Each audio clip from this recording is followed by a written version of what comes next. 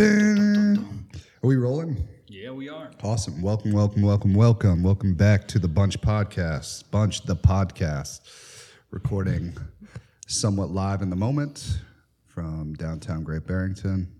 Back with my main man, Rafa. Rafa, how you feeling today? I'm feeling all right. Not bad. You a little tired from last night? No, I got some sleep. Good. Plenty of sleep. Good. Well, I'm excited for tonight. You know, last week was certainly an interesting practicum for us. Get the ball rolling. At some point, you got to put food out, whether it's good or not. Yeah. But I'm really pumped tonight that we have our first guest on the show, and really excited to have you here on the show with us, Mark Firth. Mark Firth, ladies and gentlemen. Thank you very much. Thank you. Thank you very much. That's nice. I'll be here all night. Yeah, hopefully not. I don't want to be here all night. I'm going to be we all have home lots. soon. Yeah, we all have lots to do. So let's go ahead and progress this thing on. Rafa, where do you want to start with this thing, man? I mean, what are you thinking? I want to start today pretty much the same way that we started last week.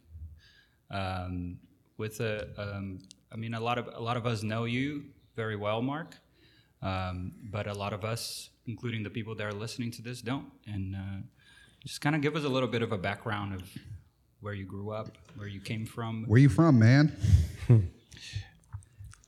As my auntie in Yorkshire once said, Mark, you've lost your dialect. And then I reminded her I left England when I was 2, so didn't have much, long ago. Yeah, I didn't have much of a dialect. Well, for being gone that long, what are you, 60 years old now? They sent me back. They sent me back a bit. Yeah, but you got a my nice parents little emigrated to Zambia when I was 2 or 3. It was the 70s or late 60s. Nobody has a clue. No, those Polaroids are long gone.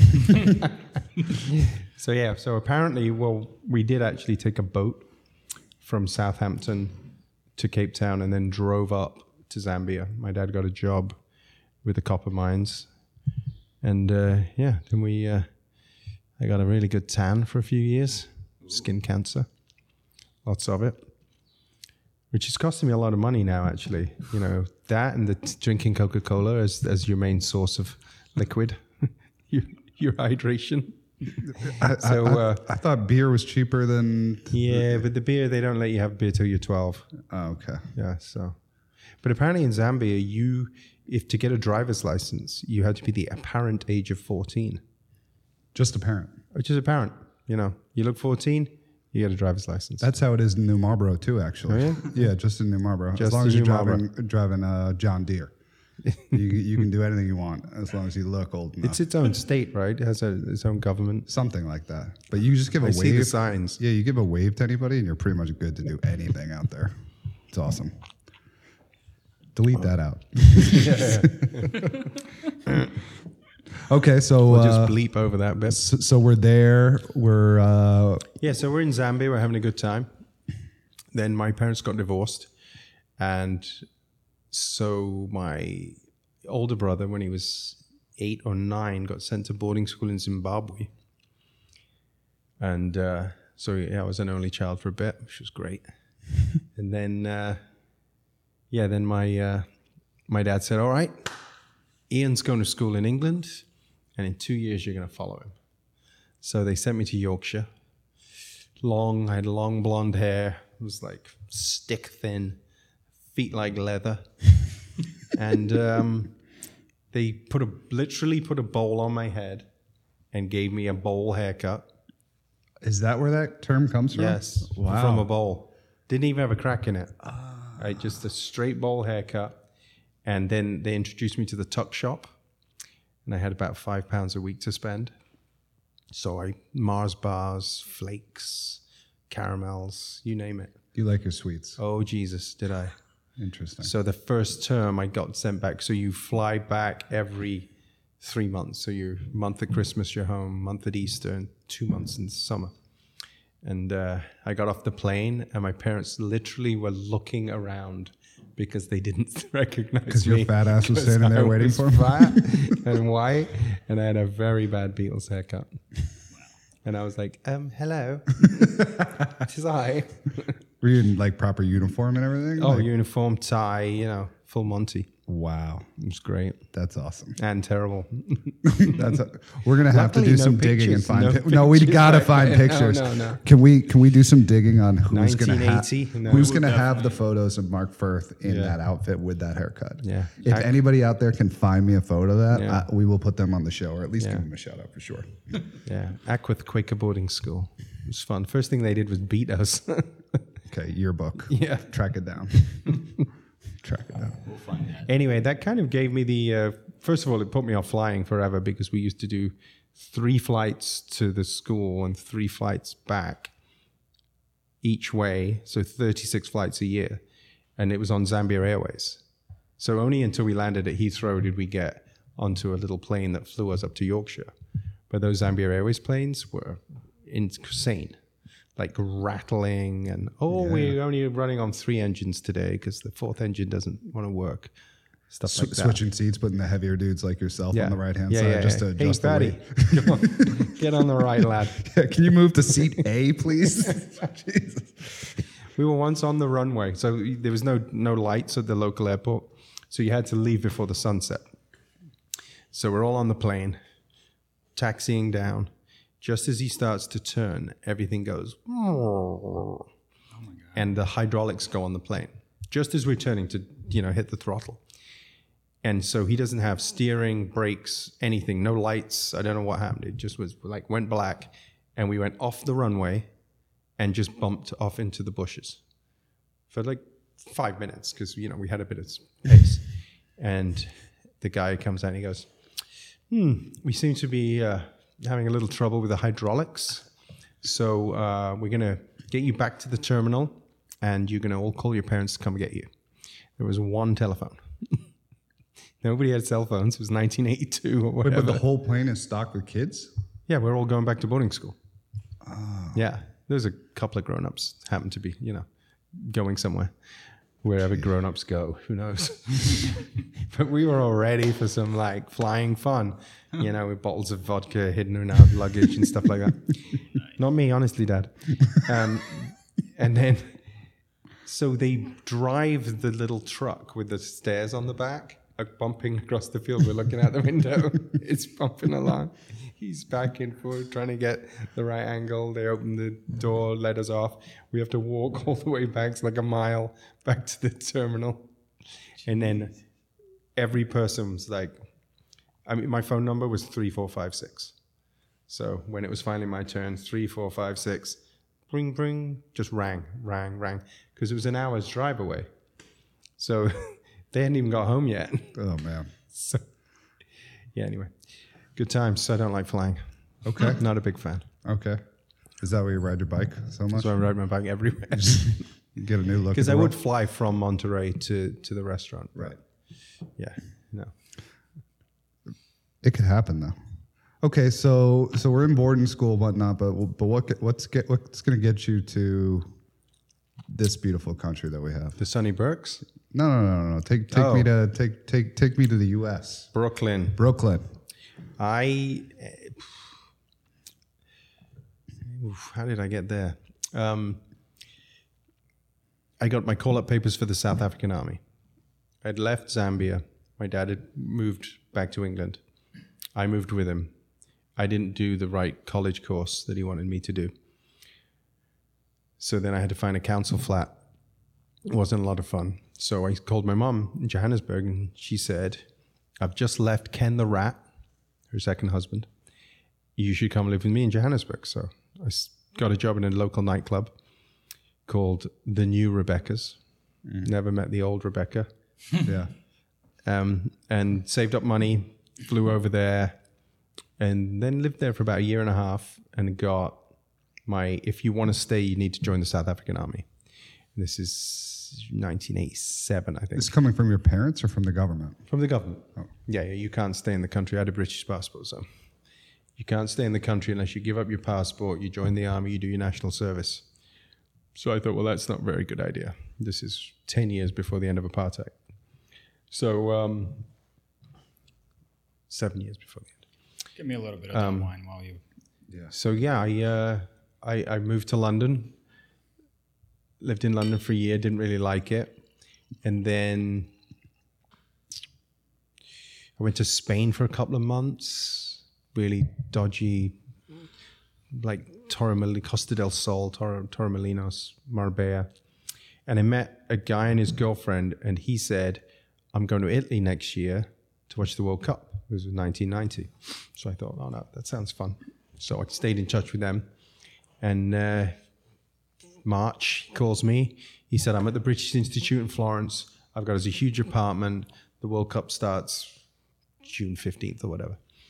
So I got there a month early, got a job selling leather bags in the market in Florence, and went to a few games, watched the US get beat by Czechoslovakia 5-1 in Florence. And then a bunch of guys I knew all went to Rimini to watch an England game and all got deported. Never came back. Meanwhile, you were the one And I just peddling leather bags on the corner. Yeah, I was in the San Lorenzo market selling bags, selling belts, having a rare old time. And I liked it. It's like, well, where am I going to go next? So I stayed stayed there for a year. And then I got a call from my mom. I met a lovely guy. Meanwhile, Ken the Rat's died in a car crash, sadly. R.I.P. Ken the Rat. So I say to my roommate and my fellow bag seller, James from Chicago, do you want to come to South Africa? My mom's getting married. And he said, sure, mate. He's from Chicago, so I don't know why he said it like that. And so we basically sold everything we had and a few things we didn't, and had enough money, and we got a flight to London. Then I borrowed money from my bank. I think I paid him back. And we got tickets, but we couldn't get tickets on the same day. But we promised each other we'd wear our Keith Haring Free South Africa shirts on the plane. Awesome. Which both of us nearly got our asses kicked. And actually, when we got to customers, we both chickened out. Customs. And we put like a shirt over it. And then, so I got there first, obviously, to tell my mom, oh, by the way, I'm bringing a friend. And she said, where have you been? I've been calling that apartment. We postponed the wedding for 6 months. I was like, oh, shit. All right. She said, Cape Town's lovely. So my mom shipped us off to Cape Town. And we spent 6 months working at the Hard Rock Cafe in Cape Town. And ended up back in Johannesburg. And at some point, I felt, the long arm of the South African Defense Force was going to find me. And so I flew back. We were like, all right, we'll go to Barcelona and we'll do something for the Olympics. This is James and I.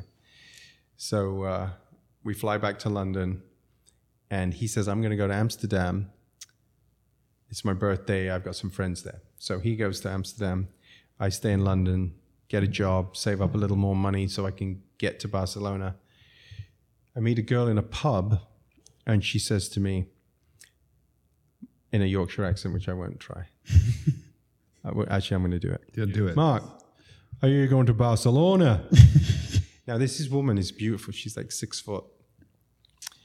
And anyway, I won't go into any more detail than that, but she had 6 the foot, beautiful, roughest, rough voice. roughest accent you've ever heard. You could barely understand amazing. a word she said. And I said, yeah, I'm actually going to find tickets tomorrow. And she says, can I come with you? And I was like, what's your name? She said, Tina. I said, all right, Tina, let's come meet you tomorrow. We'll go to the travel agent. And the two of us ended up in Barcelona. James was nowhere to be seen.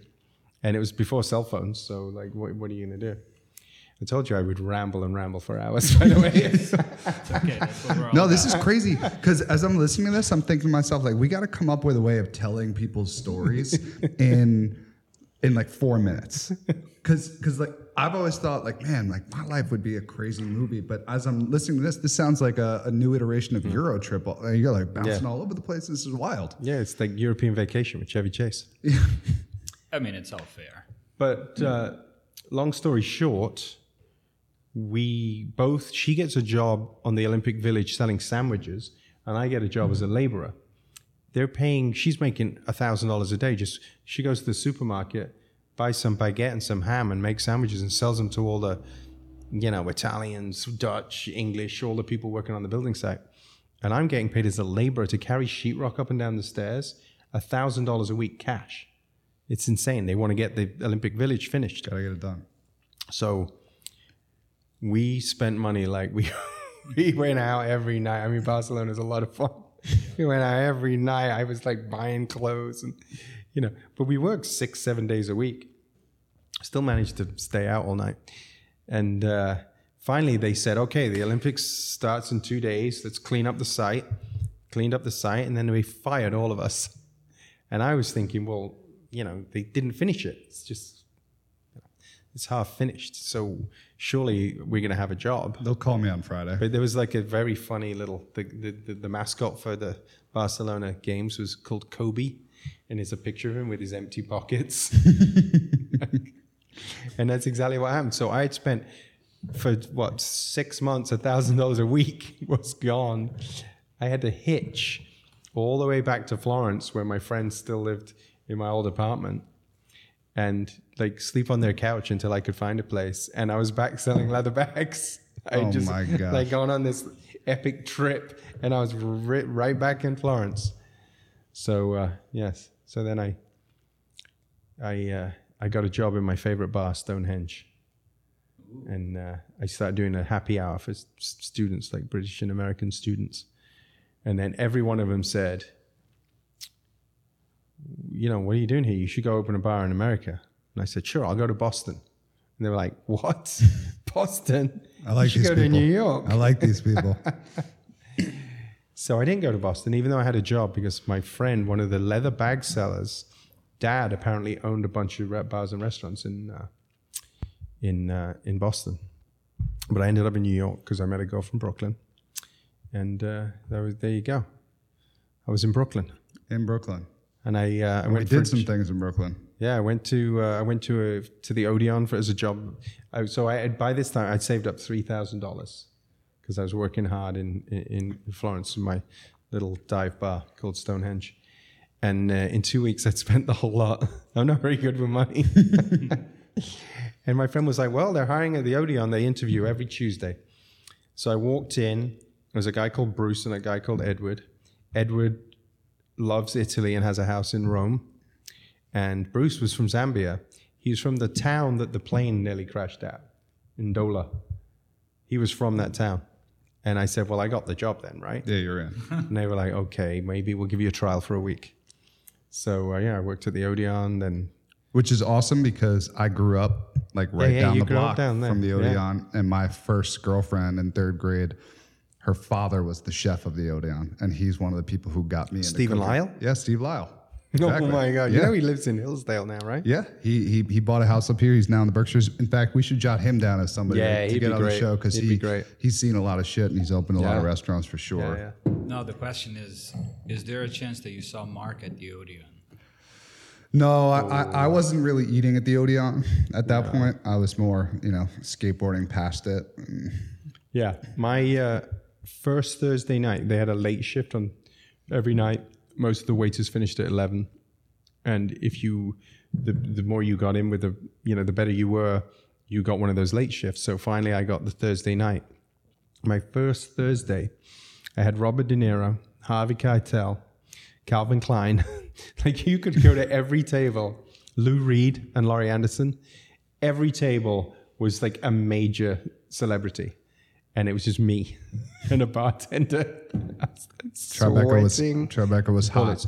John Kennedy Jr. He used to ask me for cigarettes. And then one night, this new person, while I was trailing a new person, and John Kennedy Jr. came up to me. What do we call him for short? I don't know. JJ? John? Anyway, he came up to me and he said, you got a cigarette? I'm like, sure, John, no worries. Give me a cigarette. It's back when you could smoke in the restaurants. And this girl was like, those are good oh times. my God, you know him? I'm like, yeah, he comes here every night. I mean, I had an inkling, right? His last name was Kennedy. I saw the credit card slip, but I didn't really think about it too much. You didn't Google him? You're serving... No Google. God, if only I'd invented Google right then. Super nice people, all of them. Lou Reed was a bit of a misery, but just ended up serving all these people and having a good old time. It's great. That's awesome. And then I had left. No, and then I went to Balthazar. Worked at Balthazar, and Wow, you hit the classics. Huh? oh yeah. You gotta, I like a tie. Okay. So I had my white jacket. I remember my first night. My friends came to see me at Balthazar, and I'm wearing my white Balthazar jacket. I got one of my old ties from Domsey's, the thrift store in Brooklyn, like 10 cents each or something. I still have like 500 ties. Wow. And I'm like, and they're like, Mark, you look so young. And I look around me. At this point, I'm 29, maybe 30. No, 29. And I look around me, and one guy is called Joe. He's his brother's the actor. Route 60. What was that movie? Something 66. Damn it. Joe, Italian last name. I'll remember it. But he's like 70, and the other guy was in his 70s too. And I looked and I'm like, are you kidding me? Of course I look young. I'm with these two old fuckers, aren't I? Which they really liked.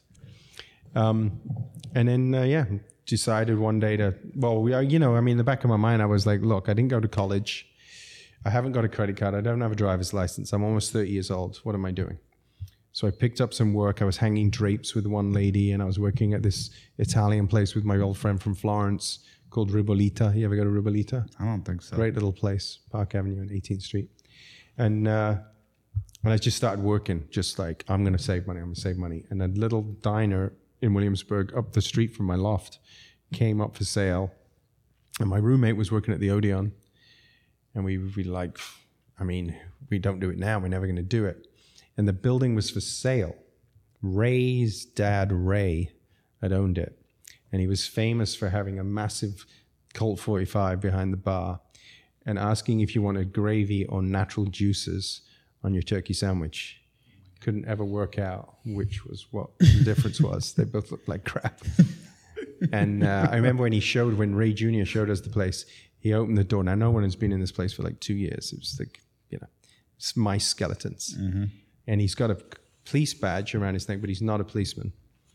And he opens the door, and he literally pulls out like a snub-nosed revolver and does like a roll on the floor, or like a Cagney and Lacey move. And he's like, "Did you hear that?" And we were like, "The ghost of 1,000 cockroaches." No. So the place was for sale, $120,000. I didn't have a green card. And Andrew was like, "I'm not buying a fucking diner in Brooklyn. What would we do with it?" And I was like, "Well, I'll sleep in it." But we got our landlord from the loft to buy the building for us. And he gave us the first year free because we were apparently the craziest people he'd ever met. Oh my God. Yeah, and it was busy. Well, of course, we found a really good chef, so Caroline Finanza. So, wow. How much did the network that you had at the moment play a part in finding staff and chef and just like? Oh, so we did everything. I bartended and hosted. Andrew bartended, waited tables, hosted. His girlfriend at the time, who was working at the Odeon, she waited tables. Caroline had a couple of friends, so then they worked. And then funny thing is, Derek Holt, who lives up the street, is a graphic designer. He was one of our first line cooks. And he made all the iconic like diner shirts, Marlowe and Sons shirts. He lives on Bridge Street now. Really? And he just did the menu for me and the T-shirt for the restaurant. It's like we've come full circle. Wow. Now we just need Caroline to come and do a few shifts at the restaurant. But it was crazy. We all worked 7 days a week. We didn't take credit cards for the first 6 months. We'd like go home with money stuffed in our pockets. The first night we invited all of our friends. And I counted the drawer at the end of the night. I goes, "Andrew, we made $800. And he went, "Yeah, we spent $2,000 on booze, you idiot." Balance it out. Exciting nonetheless, though. Yes, I was like, there we go, finally some money. What year was that?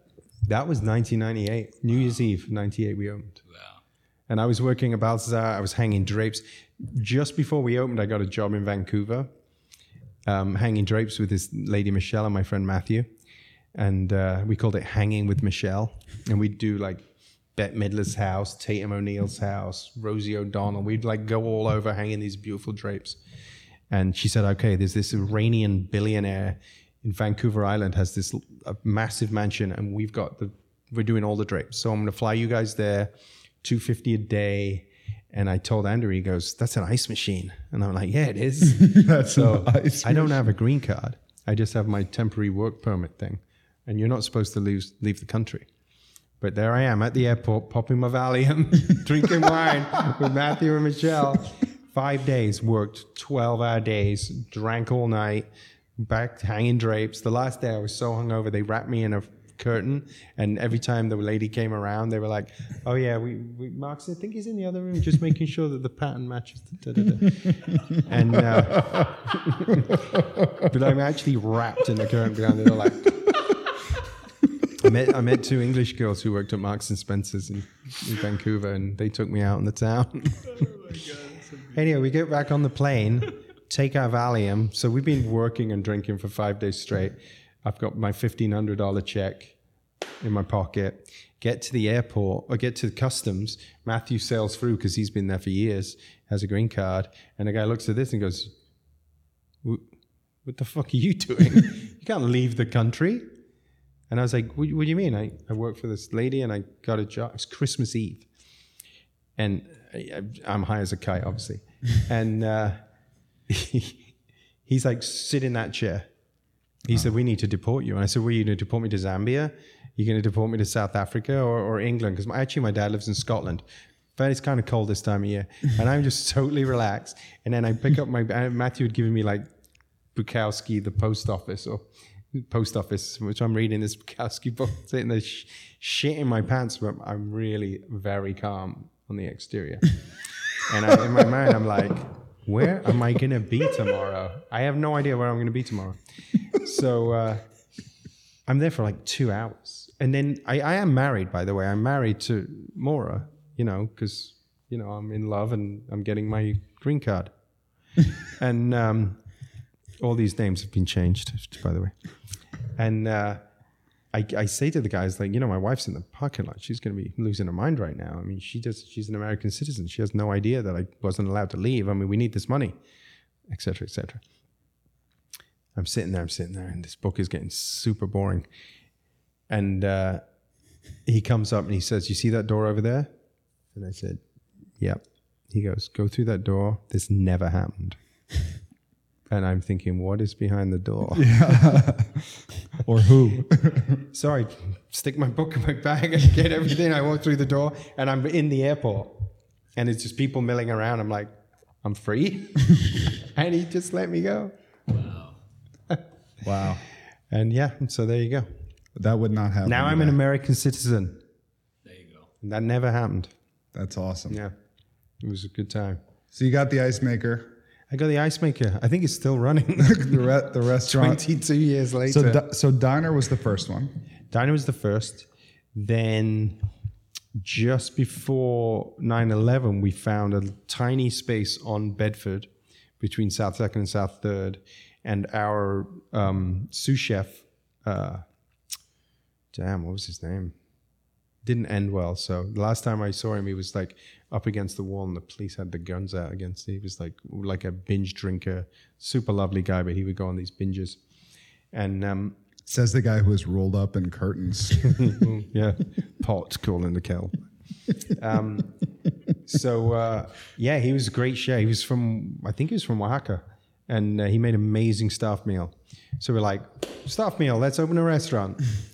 Yes. And so we found this place, and it had this old sign. It looked like a shopping cart and then like a pile of beans with an egg on it or something. It was like one of those old school, supermarket signs. And it said Tonita. And the guy, Ishmael, who owned the restaurant that was renting to us, that was his wife. And Tonita owned the restaurant, and they owned the building. And he said, my wife has died, so I need to rent out the restaurant. And we're like, great. So we had all these menus. Derek, who lives down the street, did all these menus, and it said, Tonita, da-da-da. And then we had lime soup and tacos and, all this great Mexican food. And it was super authentic. We were like, don't cook for gringos. Just, cook the food you want to make and make it spicy and do everything the way you do it at home. And we got our friend, the electrician, who would show up and sit in his van with a pint of vodka, drinking at 7 a.m, and then he'd come in and do so I wonder if it might have burned down by now, but we said, hey, will you wire up the sign? So the opening night, we flicked the switch and it said Tonita. And then it was like restaurant and da-da-da. And we heard the stomping. We heard this running down the stairs. And the guy comes screaming. He's like, my wife's name is flashing in the window. We're like, yeah, we called it Tonita. He's like, turn off the sign. We're like, really? He's like, yes. And he's fucking going crazy. So we call up Derek and we're like, shit, we're going to have to change the menus. He goes, no, you're not. He says, I'll make a B. You stamp a B over all the T's and call it Bonita. We're like, genius idea. Yo, you have a thing with names, dude. You got a thing with names. That's insane. Yeah, so Bonita lasts a long time. So we signed. So did the sign. We were in there. Oh, yeah, that sign, I don't even know if it's there anymore. But he, after we had an 8-year lease, we signed it 3 days after 9/11. He said, oh, you still want to sign the lease? And we're like, yeah, we're committed to Brooklyn. This is where we live. We want to do this restaurant. And we, put a lot of thought and energy into this whole place. And he doubled our rent from $2,500 to $5,000 at the end of the 8 years. And there wasn't a day that didn't go by where he complained. He once took us all the way to court with a picture of all the people standing outside the restaurant saying that it was disturbing the neighborhood and he couldn't sleep and da-da-da-da-da. And it was, the judge looked at it and there was one person's foot with a New Balance sneaker on. And it was the fucking New York Marathon. He'd taken a picture out his window of all the people and said that that was happening every day. And he got busted for that little foot for the New York Marathon. Wow. So then he doubled the rent and he really thought we weren't going to call its bluff. And we were like, all right. We went in there one day, we took the stove, everything we'd put in, we took out. Left him with this, like his empty restaurant. Wow. Actually, the half of the bar is table 52 at Marlon, at Prairie Whale. The other one. Prairie Whale. The other, whatever these restaurants are called. Wow. Yep. There you go. That is awesome. That is pretty wild. How does that, so from that point on, how does a man that opened all these restaurants and bars in Brooklyn end up in the Berkshires? Well, we always wanted a farm because we were doing farm to table because Caroline, the chef, was just fully committed to. She worked at Peter Hoffman's restaurant in. See, look at this. The brain is gone. I can't remember a thing anymore. She worked at a farm to table restaurant in Soho before she started with us, and that she brought that whole ethos with her. And so we were buying from local farmers for years and years. And the more we got into it, we actually one year rented a refrigerated truck and drove to Pennsylvania, drove upstate, and would pick up vegetables. At this point, I think maybe we just had Marlowe and... No, we might have just had Bonita and Diner at the time. But we would fill up this truck and drive it back. And then whatever we had left over, we'd go to other restaurants in Brooklyn and say, hey, we just came back from Pennsylvania with all this great produce. Do you want to buy some? And they would look at us like, why? Baldor's coming in a couple of hours, man. Like, why would we buy this fresh stuff that you just got from an Amish organic farmer? They thought we were completely insane. So we're like, oh, shit, it looks like we'll be selling that too. So can we open another shift? You have an extra night? We're up on carrots this week. But then there was the massive, remember the massive blackout?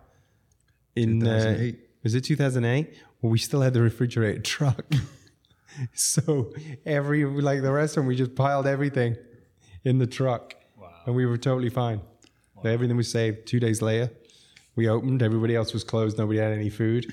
We had all ours in the electric truck. That's so cool because that you sought that out, because now that truck and that whole model is big business. Yeah. I mean, you think about Marty's local. Yeah, Marty's local. They drive around in a truck and they go farm to farm, picking it up, bring it to restaurants. And that, even for us up here that has access to direct, has certainly helped out from the farmer side, where so many of them are like, I'd rather you just go through Marty's. It's so much easier. Yeah. It's streamlined. Yeah. Don't bother me.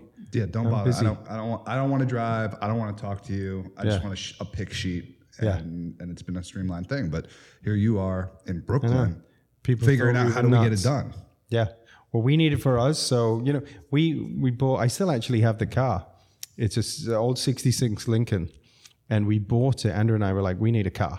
And of course, we're idiots. So we bought a 66 Lincoln Continental convertible with suicide doors of Frank Santora, who was Donald Trump's dad's business partner, who had a garage in Williamsburg. And he basically would befriend all these widows and buy their cars of their husband's cars off them. Genius. Another great business And so model. we went in there, and there was a gold caddy 2-door, 30 feet long. There was this Lincoln. There was a bunch of other like Chrysler New Yorkers, and he was like, "Well, yeah, $6,000, 7, 5, 4," and we were like, "We're going for the Lincoln." So we used to drive it to the farmer's market and fill it full of vegetables. It was that big. Wow. It's funny because I still have the car and I never drive it up here because it's the worst Berkshire car. First of all, people would be like, who the hell's that idiot? But you know, when you're driving to Long Island or driving through like Flatbush, that car, everybody loves it. What year is that? That's amazing. Here, they're like, get off the road, you gas guzzling idiot. It's electric. It's biodiesel. It's a Flintstone car, honest. Yeah, I mean, I'm seriously embarrassed to drive it, but I'm saving up for my Rivian, so I think I'm gonna sell it. I mean, it's just sitting there. 5, 6. Yeah. I don't know, though. Now that new show with the Lincoln Lawyer is out, maybe I'll get some more money for it. Sweet. Yeah. Get Got it in the moment. Get a new ice maker for Yeah. the Prairie Whale. Yeah. I could probably sell it for scrap. Anyway. Yeah, so we're running around selling vegetables. Oh, and Andrew's wife now, Kate, her dad decided to grow organic tomatoes. So he instead he doesn't do things by halves. He rented like 100 acres and planted so many tomatoes. And they were amazing, but he just didn't have the infrastructure to do anything. So we drove there with the refrigerated truck, filled it, and I'm still wearing the suit because my thing was, I don't know, it's kind of cheesy now, but the secondhand warehouse down the street from us had $10 suits. So if you spent a good few hours there, I had Armani, Christian Dior, Ralph Lauren, all these suits, and I'd like get them tailored and fit. So I would wear these $10 suits, and everybody else was covered in tattoos and wearing, Ramones t-shirts, and I'm wearing my $10 suit with my 50-cent tie. Driving home in your Lincoln. Yeah, and driving around in my Lincoln when gas was $2 a gallon. And so now we're selling tomatoes out the back of at the McCarran Farmers Market from Lancaster, Pennsylvania. And I'd work until 2, 3, 4 in the morning and be like, shit, it's 7 o'clock, I've got to be at the farmer's market. And I would just put on the clothes that I'd taken off because I was like always on the line. And so I was there in my suit, no tie, at 8. And I would have glitter on my face. Wild times in Brooklyn back then. And I didn't wear the eyeliner anymore. That was my youth, my new romantic days. But people would look at me and they'd be like, what the hell are you doing? What is in these tomatoes? Which, if we have time, reminds me of my Marco Pierre White story. Do we want to hear that? Yeah, no, please. give it. Okay. So a few years ago, Marco Pierre White's doing a documentary series, and he's running all over New York. Fill me up a little bit here so I can hear you better. I'm at the restaurant. It's 10 o'clock in the morning. At this point, we have the butcher shop, Marlowe and Daughters. We have Marlowe and Sons. We have Diner. And we've turned Bonita. We've lost, but we had another Bonita, which is now Roman's, a little Italian place. And so Marco Pierre White comes in, and he basically staggers in the front door, and there's a camera crew with him. And it's 10 o'clock in the morning. It's like a Wednesday. I don't even know what I'm doing. Maybe I'm doing inventory or ordering wine or something. But I look at him, and I'm like, is that Marco Pierre White? And I don't follow, I never followed chefs or anything. I mean, I'm not from a food background until I ended up in New York working in restaurants. And, I was selling brain dead shots. What do you call that? It's when you put the Kahlua and Bailey's in a shot. But anyway, that's what I was doing in Florence and selling leather bags. But so I go in the kitchen. I'm like, is that Marco Pierre White? And they're like, yeah, what the hell's he doing? I said, he's with a bunch of guys that got a camera and everything. I said, he said he wants a burger. And they're like, oh, okay. I'm like, so you guys make him a burger. I'll give him a tour. So I take him to the butcher shop, and he's like running around, and he's wearing a tuxedo shirt, but the jacket's long gone, the cufflinks are gone. He's flapping around. Whoops. And I'm like, oh, come and see the butcher shop. Come and see the grocery store. This is where we do our oysters. This is the walk-in. This is, we butcher the meat here. And I'd give him the whole tour, and he's like, where's my fucking burger? But he's posh. So he's like, where's my bloody burger? And I'm like, oh, it's coming. Let me go check in the kitchen. I go in the kitchen. Like, where the hell's his burger? I'm like, well, the grill wasn't on, and we didn't know if you were joking or not. Like, where's the burger? We haven't made it yet. I'm like, oh, Jesus. I go out there, and he's like, where's my burger? And I'm like, well, it's going to be a little while still because we had to turn the grill on.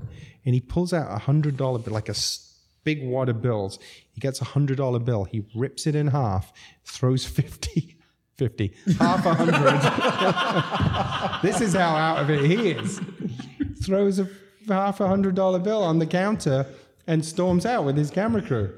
And I'm like, what the hell just happened? If you don't know who Marco Pierre White is, Google him right now. Pause this episode and go ahead and Google him because he is one of the most influential and first badass chefs. Crazy. Badass. He had a restaurant across. So at some point in my travels, I ended up, it was like the summer of 95. I went to my brother's wedding in Kenya. Didn't have enough money to get back to New York. I was working at the Odeon. And my job, I was just gone for for my brother's wedding. And I ended up working in London for 3 months just to make enough money to get back to New York. And nobody would give me a job. I'm like, I work at one of the busiest restaurants in New York, the Odeon. Like I have 5 tables. I make $700 a night in tips, etc. Nobody would give me a job. I go into Planet Hollywood. I tell them my spiel. They look at me. I say, I grew up in Zambia. You're hired. So I have a badge, Mark, Zambia. And I work at Planet Hollywood for 2 months. One of my customers, the first day, Marco fucking Pierre White. No way. Because his kids love Planet Hollywood. So this is way before the $100 bill incident. His kids love Planet Hollywood and like burgers and anything American. And his super fancy restaurant that I can't remember the name of is across the street in Leicester Square. So he was there every Saturday for brunch. I think he was divorced, and that's when he had his kids. And he'd sit there and he'd be wearing his full outfit, like the Chef Whites and everything. Oh my God! In another life, I'm going to meet you at my restaurant. Yeah. And you're going to rip up $100 bill and throw it in my face. That's awesome. And the fact that you said he puts 50 on the table is so good. So good. It makes logical sense. It's exactly what I was going for. We all understood. Oh, wild. That's awesome. Yeah, and then next day I woke up and I was in the Berkshires. In the Berkshires. There's definitely more to that story. Yeah. No. So we were looking for farms. That's how I segued and meandered. So we started looking at farms to buy just so we could have our own farm for the restaurants, because we were starting to get priced out in certain areas. A lot of people are now selling in Union Square, and other restaurants were really catching on, the whole farm to table. Woo-hoo. So we were like, well, we need our own land. So we were looking for 20 acres, and we looked upstate for 7 years. And every place we found was, it's 100,000. But the taxes are $20,000 a year, and it's next to a gun range, or it's there's no schools, or there's this. There was always something wrong, and we came to visit Helen and Jean-Francois because we knew them from Brooklyn. Our kids were the same age, still are actually, and we were like, wow, this is a secret. This is really nice. What's it called? And we loved it. And I had another friend, Alejandro, up here. And he, this serendipity thing happened, and we. And what year is this that you're like? This is 2011. 2011. 10, 11. Yeah. And I think we came up in the. winter of 2010, and then we got a call in like December to look at this place that I'm at now. And we came up, and Tim Lovett was not Tim, the other Tim, the other realtor called Tim. Shit, you see, it's all gone. Donnelly. Okay, I don't Is know it? Tim Donnelly. Anyway, nice chap. So he took us, and we're like on this hill. It's 82 acres, and he slips and slides down the hill on his butt in the snow, and I'm like, this is a great place. And we couldn't afford it because it was just after the subprime mortgage thing. Anyone hasn't heard of that, they should watch that movie, The Big Short. And we were like, we're super keen. And the lady who was selling it to us was like, well, I want this much. And the bank were like, well, we're going to give you this much. And I was like, well, I only have this much. And we did some juggling for about 6 months. And then the land trust helped us buy it. And we put it under Agricultural Conservancy. And I basically, we got the place. And then I thought, well, I'll raise ducks and chickens and sheep. And then I'll take them down. And then I'll drop them off at the butcher shop. And I'll do paperwork and payroll for 2 days. And I'll come back and I would drive down there with like the saddest face, and then I'd turn around 2 days later and I'd be driving back with a big smile, and I was like, read the signs, fella. Yeah, read the signs. Read the signs. Nice. So we divvied it up, and I got out. So, I mean, opening those restaurants was the best thing I ever did, but selling them was pretty much equal. Like getting out and having the freedom and just being able to, because when you're so buried in something, we just did a project every 2 years. We're opening new places, we're traveling. We had all these like ideas. I mean, we went to LA to look at like hotels in the early 2000s, and we were going to Miami to open a diner in Miami, and we like had all these ideas, and really we just stayed in Brooklyn. And it was just time consuming. You didn't get to enjoy other restaurants because you worked 7 days a week, or you're always involved. And just, I took a year off, and I was like, oh, this is amazing. What am I going to do? Well, that was my next question is like, how quickly did you feel like you had to get back into it? I enjoyed that year, and I tried a bunch, I was like, I'll raise pigs and sell them. And then my three butchers actually from Marlowe and Daughters had opened the meat hook at that point. And they were super keen for me to raise pigs for them. And I just was like, what am I going to do with all these suits? I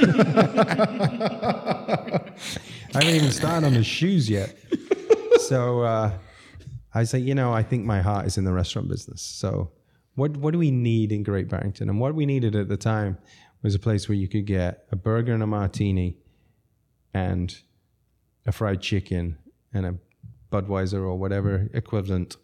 And it was like, I felt like, Allium was great. I loved it there. And there were other places, but I felt like nobody was really kind of trying to do lowbrow, highbrow, and be relaxed, like no tablecloths. And it was just exactly like Diner, it was like the same, and Marlowe, the same philosophy of good food, affordable, and, the more expensive stuff, and you get to choose. So yeah, we opened, and I thought, well, if it doesn't work, I'll be sleeping in the restaurant. And apparently it did. So here we are.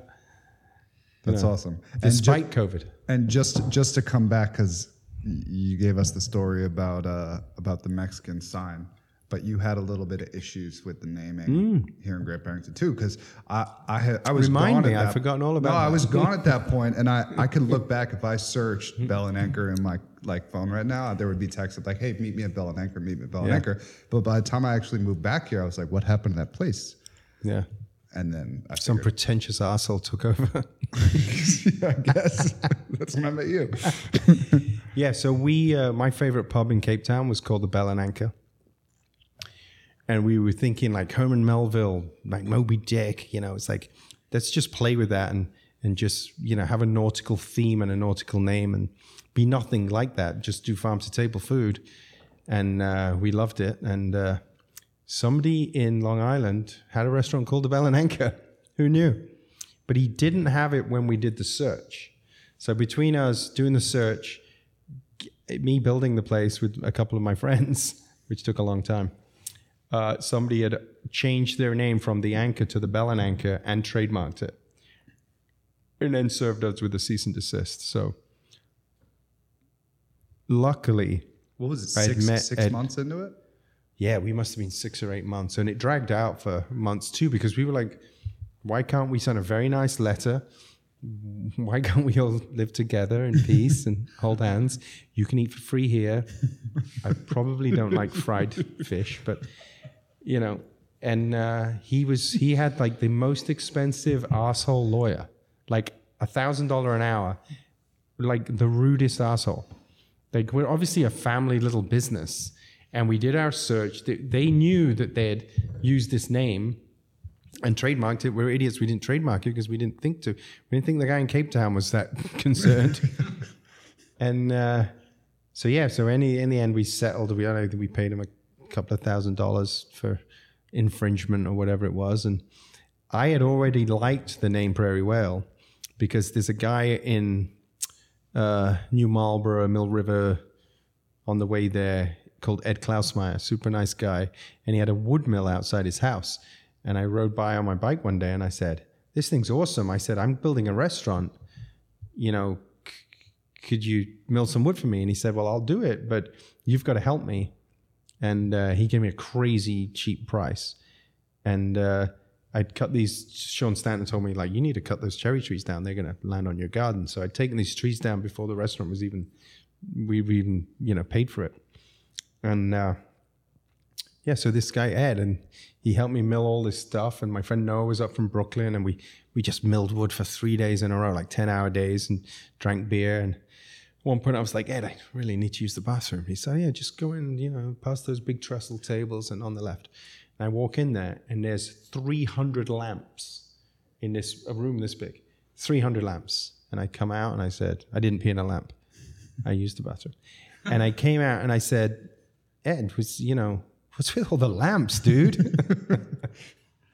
My best American accent. And and he goes, "Oh, they're most of those lamps are Prairie Whale lamps." And I was like, "What?" He said, "Prairie Whale lamps."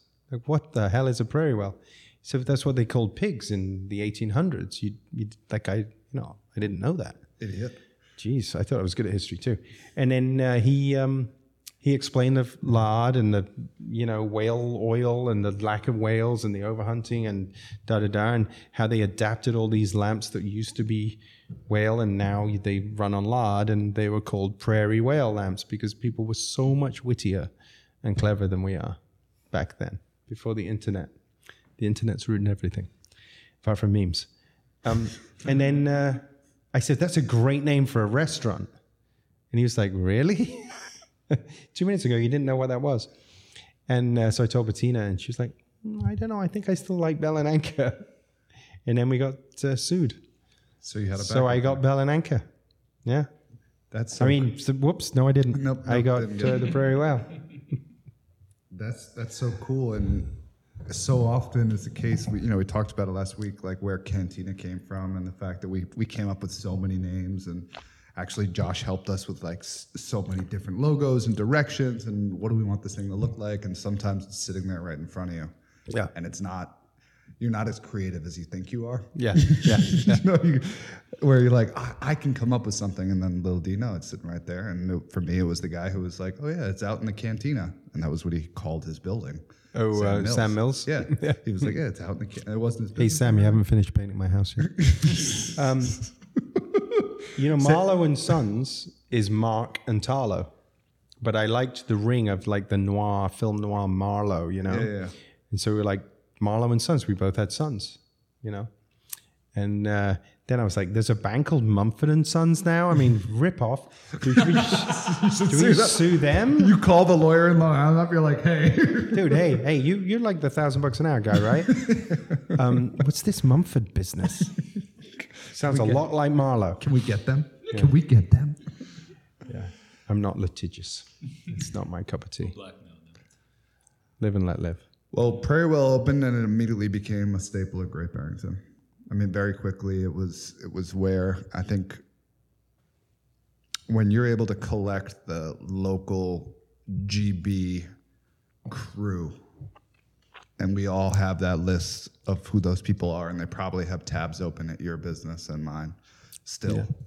They have names on chairs and stuff like that. Yeah. But when you tap into that, I think that's the goal. And I'm glad to hear that you spent a year. And one thing I really appreciate you saying is, what does Great Barrington need? And that was another thing we talked about last week, of just the difference in how a business evolves, and something you and I have been talking about a lot, of how to grow businesses here as opposed to planting them here. Don't put something here, grow it here. Yeah. Read the room, because it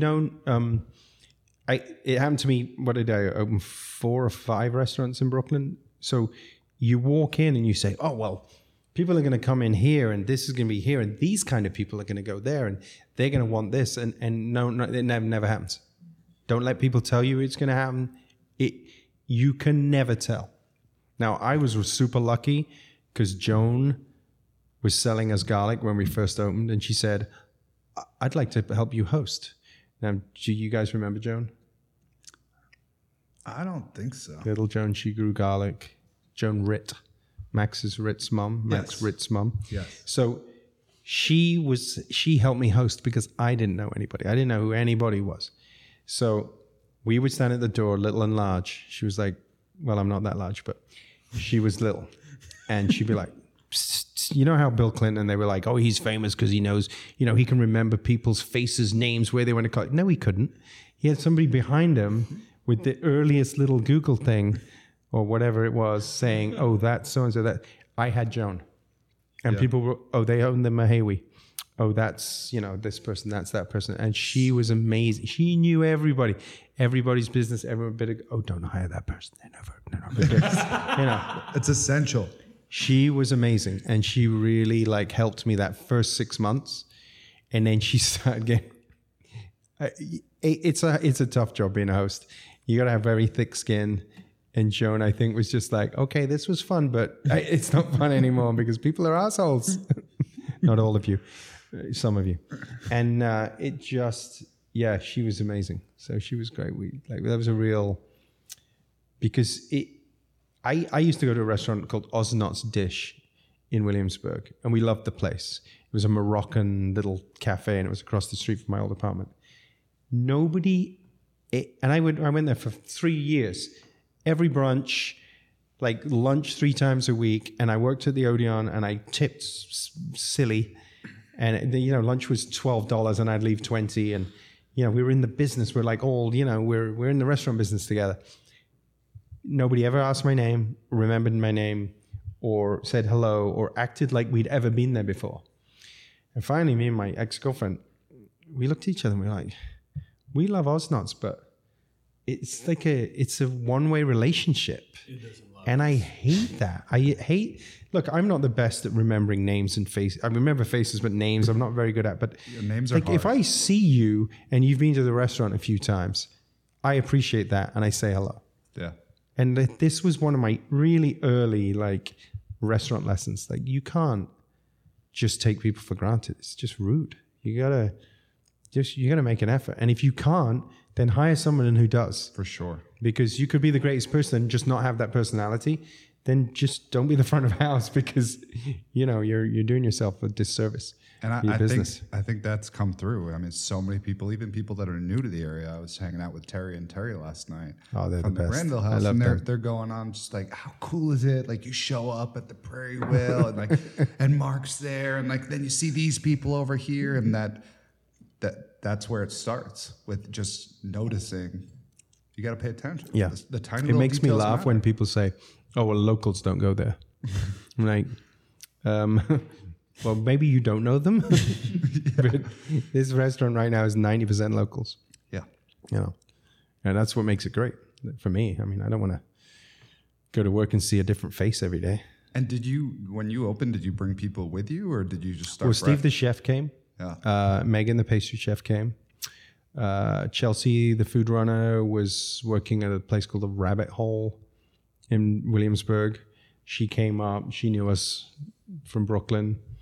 And you just said to Dan came with Steve. You just said to them in Brooklyn, you're like, hey, I moved to the Berkshires. We've talked about accommodation before a lot. When Steve and Megan moved here, they both bought 2-bedroom houses, one in Sheffield, one in kind of on the border of Monterey, for 180,000. Maybe Steve's was 190 in Sheffield. And they were like, oh, I can afford to live here. And we had a busy restaurant, and we pay a living wage, and then gradually the pendulum has swung the other way now. Steve could sell his house for 500,000, but where would he go? Right. And Megan could do the same thing, but where would she go? So, yeah, we've talked about it a lot, and no, but there's no solution yet, but that's what we need to find out. That's an awesome segue for us right there. I feel like unless Rafa, you got anything else you want to touch on, I think that's a great way to go ahead and bring up where I've been busy, Mark's been busy. I was coming into the Prairie Whale every Sunday with the kids for brunch, and so we cross paths. We're in the same community for sure, but it wasn't until recently that we started kicking it so much because of exactly that. And I think we got approached wanting to start a restaurant alliance. And so we were having coffee, I don't know, 8 months ago now, having coffee with some dudes who were like, hey, late fall, you guys are, we want to make sure you guys are on board. We want to bring you into this thing. We want to create a restaurant alliance and really start to harmonize the businesses and figure out what the things are to really have the food economy here catch up to where the tourism is and everything else. I think they all just wanted more restaurants because they probably couldn't get into either of ours. And they're like, we got to do more. And so there's a bunch of plans in the works, and so many like very creative, very powerful people that were tapping into us and saying, what needs to be done, and what do you think about this, and let's make this list together. And Mark and I kind of chatted on the side, had a quick sidebar, and looked to them and said, look, until we sort out the housing situation, there's no point in trying to fix anything else, because that is the foundation of everything. And with the employee crisis that's going on right now across the country and whatnot, I think that this is definitely one of those critical pieces that is showing us where the pitfall is. And that's why we've been talking about just that. And so many houses that, again, were $180,000 10 years ago, as soon as the pandemic started, just skyrocketed up, and duplexes and multifamily homes that were being rented out to workforce people that were living and working here in town just got booted to the streets, essentially. I mean, quite literally, people were forced out of their house and asking their landlords that were selling, like, where do you expect me to go? And there's been nothing, and the real estate agents did really well, and they were in the weeds. Yeah. Like we've been for so long. They were looking for inventory. I bet they were. Yeah, they were knocking on doors like, hey, you've been here a while. You want to move to Florida? Great government. Or Otis. Otis. That's in Florida too, right? But Mark and I have been exploring. We met up actually with an architect as we were both outside of the Cove, talking about what we could do with the Cove. Yeah. I said bowling. Yeah, but then it turns out neither of us knew anything about bowling. Yeah. How many pins? 9? 10? I don't know. How many apartments can you get behind the bowling thing? Exactly. And so we've been on this conquest. We were all winter going through snow with the big boots on, looking at properties, trying to figure out, hey, what if we, using this network, we talked about network and what it takes to get all the pieces together. What would it look like if we went through the private sector to raise money and start to do some good for this town that went way beyond our own benefits, and was really about doing something? Because I think, as you mentioned, like, what am I really doing as you were working so hard? And I think everybody hits a point where I think, what's the end goal here? Yeah. Is it just to keep working the restaurant? It's just keep going. Well, going. I mean, and you do know, it's, you lose money for 6 months of the year, and then you make money, you break even for 2, and then you make money for 3. Is that 12? How's my math? Anyway, you lose one. See, I'm terrible at math. But you're basically filling up the coffers June, July, August, September, and then you watch it disappear you're running on fumes by May. And Like you can't operate in a cycle like that. But also you now have got this added thing where people need to be paid more, and we've always tried to pay we've always paid a living wage, but the cost of living has gone up more than we can afford because I can't put the prices up. That's a grass-fed burger from Holiday Farm right now. Now, if I sold it at a 30% food cost, that'd be $25 with the French fries and the mayonnaise and everything. The perceived value of a burger is still 12 for most people. Yeah. People, when I put up a sign saying no workforce housing, no workforce, people thought, you're going under because, you're I don't know, I got some email of a crazy person, but I'm not going to even honor that here. But they missed the point completely that we can't even open a restaurant. We're already trying to survive, and we can't afford them the wages they deserve because we can't put the prices up more. It's a circle. Now I'm rambling again, but it's just it's a catch-22 for restaurants. Totally, and I think that's a big part of the reason I was super pumped to get on here and talk about it, is just to educate people on that. Because as you decide, all right, you know what, I do need to raise the burger price from 18 to 20. The other side of that is that you're getting this perception of, he's just raising the prices because he's catering to New Yorkers and he's pushing the locals out. Meanwhile, you're trying to support the locals. I'm buying from the locals. You're buying from the locals, you're hiring the locals, and they're trying to live here. And if they can't make a certain threshold of money, there's no chance. And so you're totally right. It is a catch-22 of like where can you make up that difference?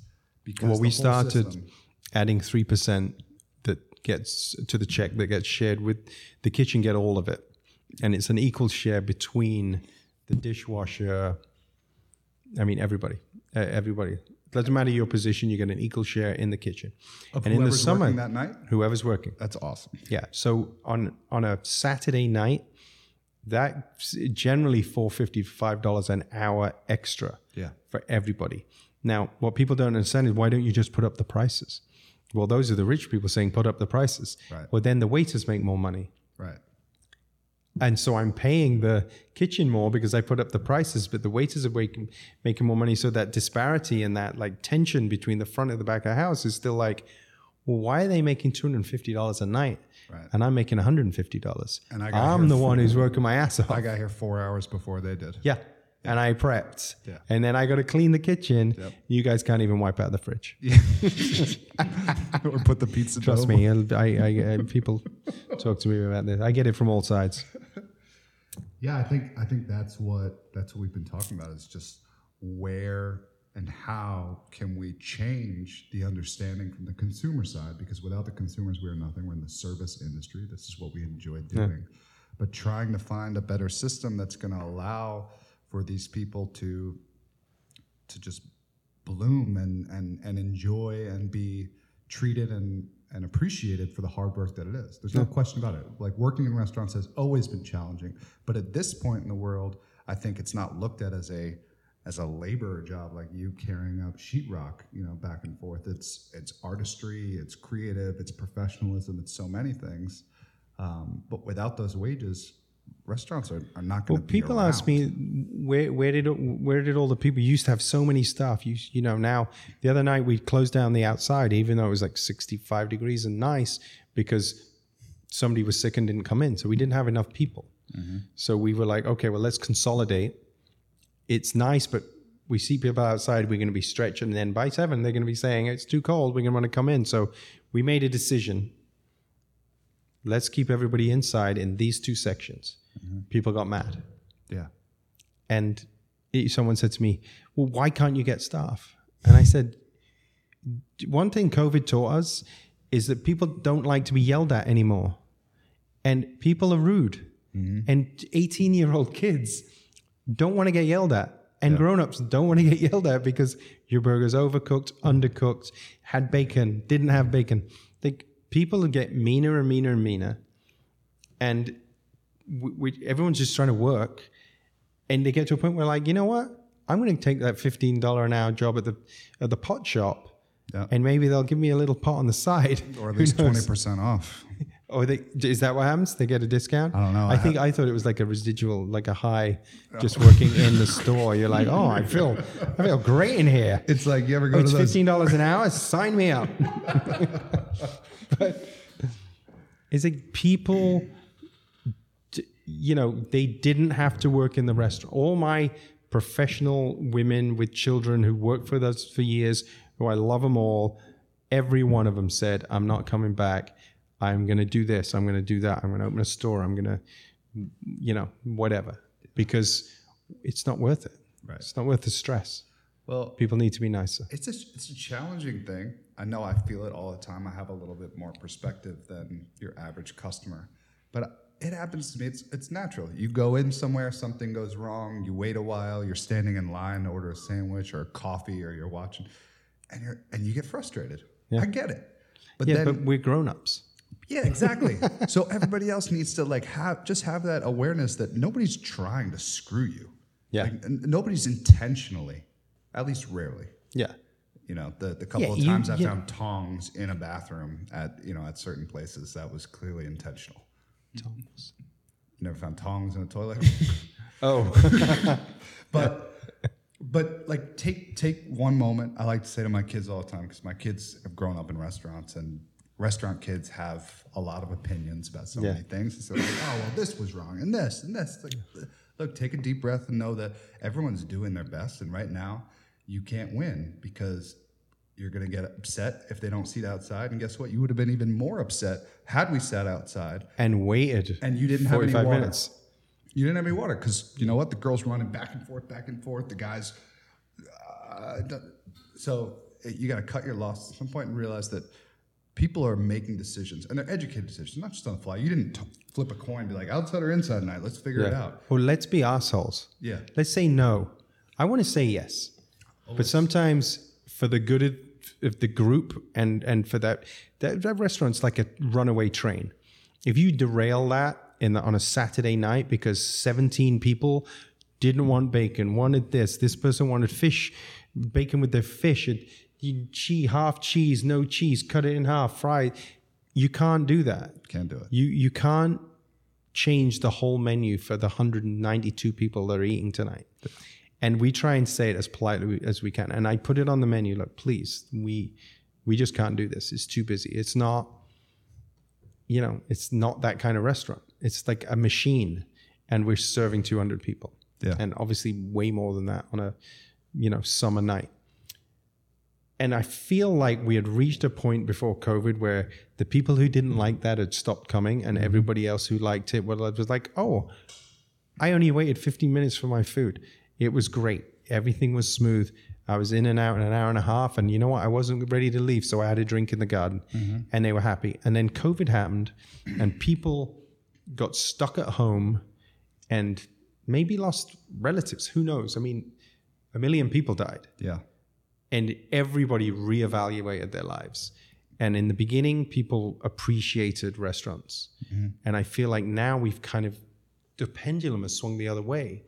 And people are mad and more mad than they need to be. Yeah. And it's kind of sad. It's like just like appreciate that we're not all dead, and that we actually survived, and the government did an amazing job, and the vaccinations came through. Now, when I said that we needed vaccination cards to get in the restaurant, I didn't do that because I'm vaccinated.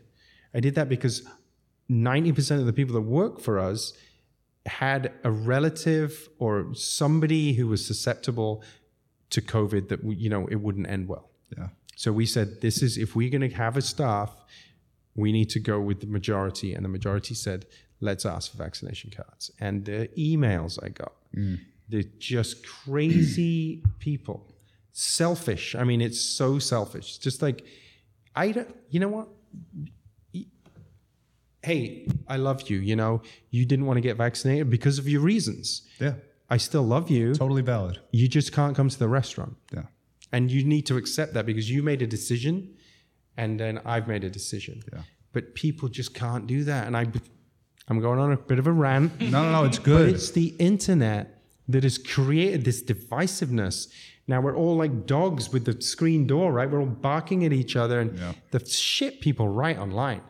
And then you meet them in person and they're like, Awkward. Did I say that? There's definitely a gap between the persona, the person that comes and talks to you right in front of you and tells you how it is, and it seems like once they have that ability to just type things into their phone or into their computer, it's taken away any human contact. So completely changes. You've been dehumanized, and you're fair game. And you that's talk in a way that you wouldn't talk ever. You would never talk to people like that. I mean, we're just we are civilized people. Exactly. And the internet has taken away the civility. The death of civility is the internet. But yeah, I mean, some of the stuff, the emails are just like, you can't please. How dare you? Hey, I'm sorry, don't come. And when we reopen, you'll be welcome back. Yeah. It's that simple, right? You can't please everybody, and you do have to pick a lane and stick to it. Yeah. And you know what? That is the personality of the business. And I know it's not just you. I know that you're taking my 40 employees, right? Exactly. That's which they're not seeing. They're seeing it as you. Yeah. Mark. But it's not Mark. It's Mark acting on behalf of so many different people. Yeah. And the truth is that we need to understand that restaurants, front of house and back of house, like what a great terminology, but the truth is, like, we are all at some level back of house. Like, we're all hidden back there, right? And you only ever see the front of house as a customer. Oh yeah. And people need to know there are so many other decisions and factors which can't be talked about, and I hope that this platform is some way to educate people and get a little bit of a look, like reading Kitchen Confidential for the first time, where you're just like blown away. You have no idea. Yeah. Well, Anthony Bourdain said that the most insightful thing about Yelp, because I have a big problem with Yelp. Me too. We have a terrible Yelp rating. I mean, I shouldn't care, but is it ego? I mean, it's just like you're being insulted by people. No, it's because you care. And you work so Anthony Bourdain said, you spend your life savings on a restaurant. You spend a year designing and building it. Opening night, you feed 300 people, and somebody says on Yelp, meh. Or I'm paraphrasing, but it's so true. He's like, yeah, it wasn't that great. Like, you would just the internet has given this person who, probably knows very little about food, it's in the public forum. Like, anyone can read that. And he said, like, Yelp sucks. Yelp is the rudest, stupidest, worst thing to ever happen to the internet. And I'm just going to add to that. Yes, please. 2 weeks ago, we had a table and we messed up. We undercooked their chicken. Kate, the manager, went over, said, look, I'm really, really sorry. We can make you a fresh one. Our mistake. Can we buy you a round of drinks? They said, we don't want a chicken. Take it off the check. Of course we'll take it off the check. You'll never pay for anything in my restaurant that you didn't like. And especially if we messed it up, Take it off the check. They ordered top shelf tequilas, all 4 of them. And they leave a 20% tip. And so the chicken was $28. We took it off the check. I looked at it. And now, I'm not going to whataboutism. It was pink, but perfectly fine. I would have eaten the crap out of that piece of chicken. And so would my dog would have eaten the rest when I got home. But the bill for the tequilas was $62 for tequila top shelf, right? They left a nice tip. They went home and wrote the shittiest 1-star review. Oh, no. How the service was terrible and how we messed their food up.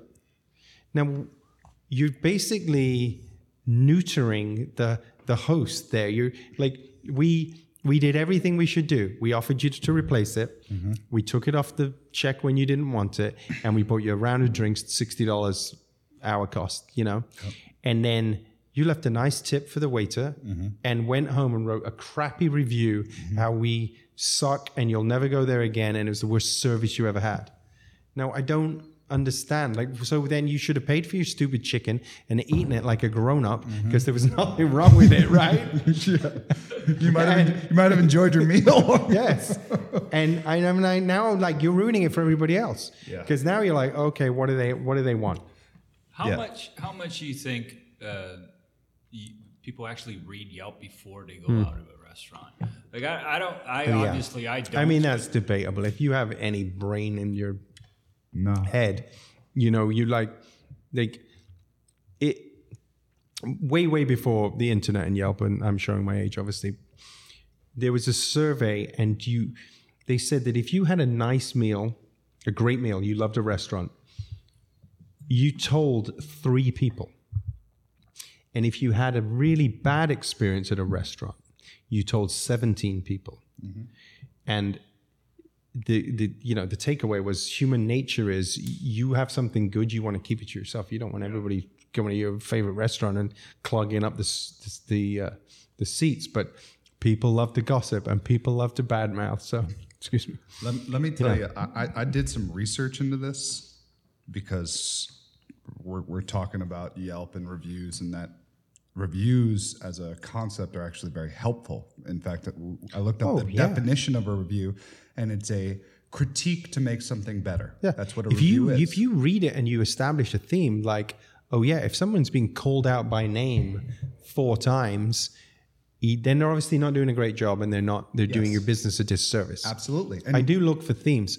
I don't see many themes. Right, because we can't see everything. And the truth is 99% of your goods, whatever they are, whether you're a masseuse, a chef, or this, that, are consumed by your customers. So what better pool? But in our research that we've been doing about this, we found that people are, and I'm bullshitting on the numbers here, but it was 10 times more inclined to listen to a review for a restaurant than they are for a doctor who's going to do a surgery for them. Come on. Like people make decisions based off of their restaurants due to what's posted online, but don't even consider looking up, should I go with surgeon A or surgeon B? Yeah. Surgeon A chops the wrong arm off. Yeah. Surgeon A likes to drink vodka in the morning. You know? He's sitting in his van right now. But it's a shame, and you think back to the comment card before the internet, because you said the internet ruined everything. Yeah. But for sure, that feeling of a comment card and being able to give your critique but give it directly to them is such an old thing now that just isn't around anymore. Now it's numbers. It's 1 through 10. How did we do? And it's going ahead and publicly ramming just a restaurant online, or any business for that matter. And don't you love, in the old days, reading the New York Times, when a restaurant that was, would get a takedown, and you would read it, and it would, as a restaurant owner, you'd be cringing, but at the same time, you're like, I went there and it wasn't that great. And someone really is calling them on their shit. And it's some kind of weird pleasure in there, and guilt that you're actually feeling pleasure. Schadenfreude. Yeah, exactly. But if you're on the receiving end, it's so flips there are nights.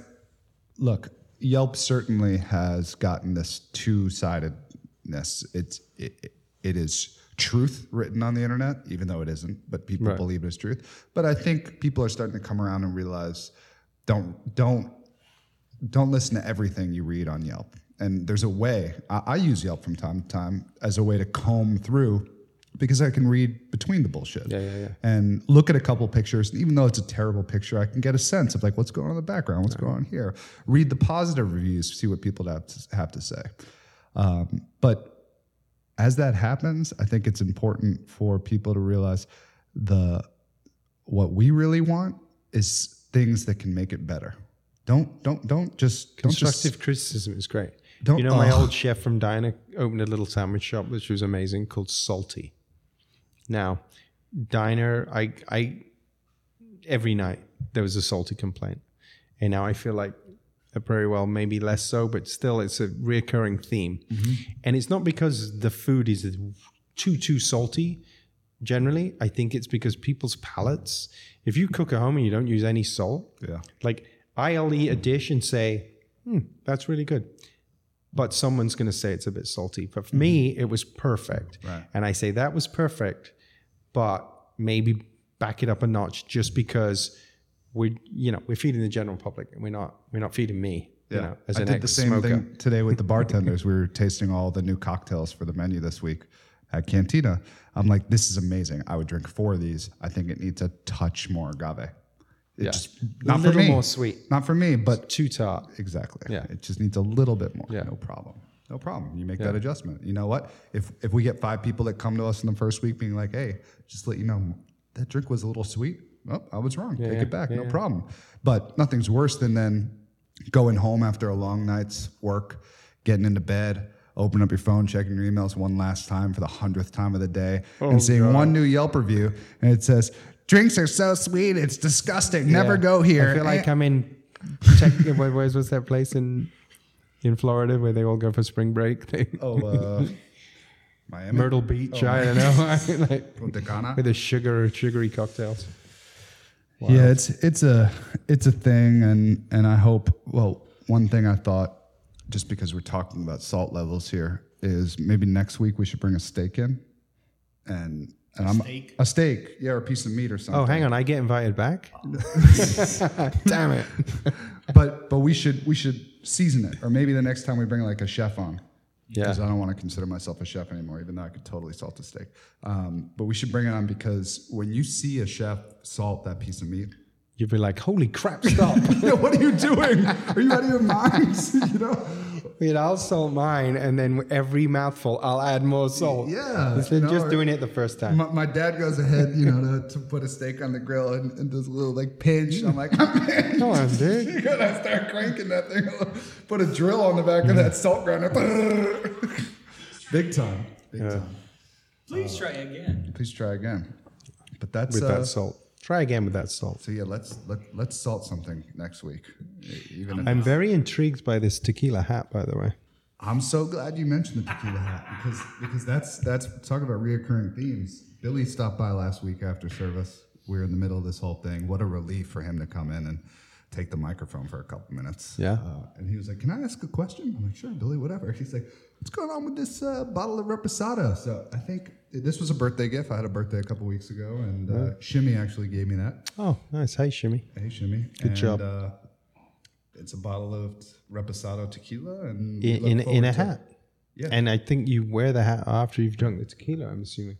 But we're going to let it sit here, and all the people that mention it, we're going to invite to drink it one night. Oh, that'd be nice. All right. So hopefully, I think hide it behind something so that there's actually some tequila for us to drink. Because I'm going to guarantee you that every person who sits at this table is going to be like, what's with the tequila hat, pal? Okay. Sounds like a party. As long as we make industry party next year, on a Tuesday or Wednesday. Please. I got Tuesday, you. yes. I got you. Mark showed But I up. did learn how to make pizza, and I really enjoyed that. So we had the industry party last night at Cantina.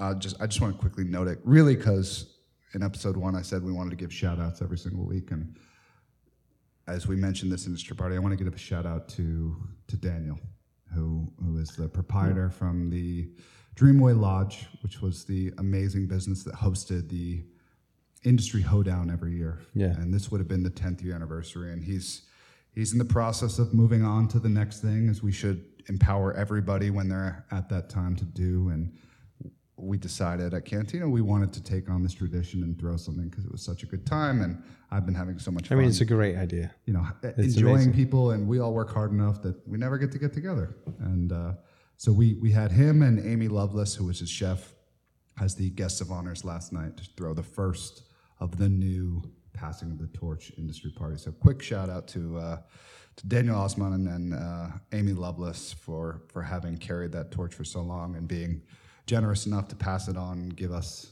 the ability. And I think I only went once because it's a bit of a drive. Oh yeah.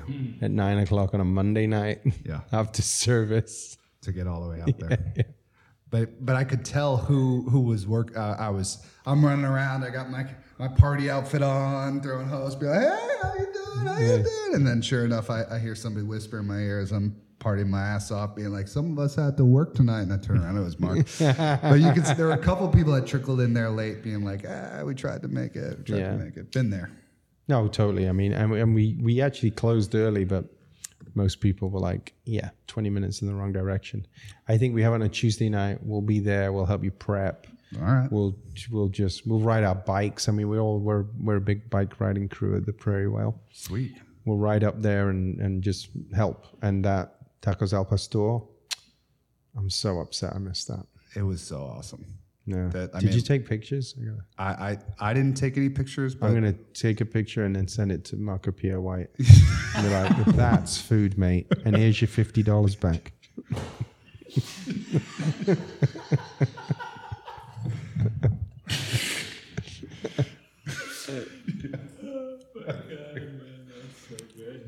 $50 not worth bloody anything anymore. That's a good story. Yeah.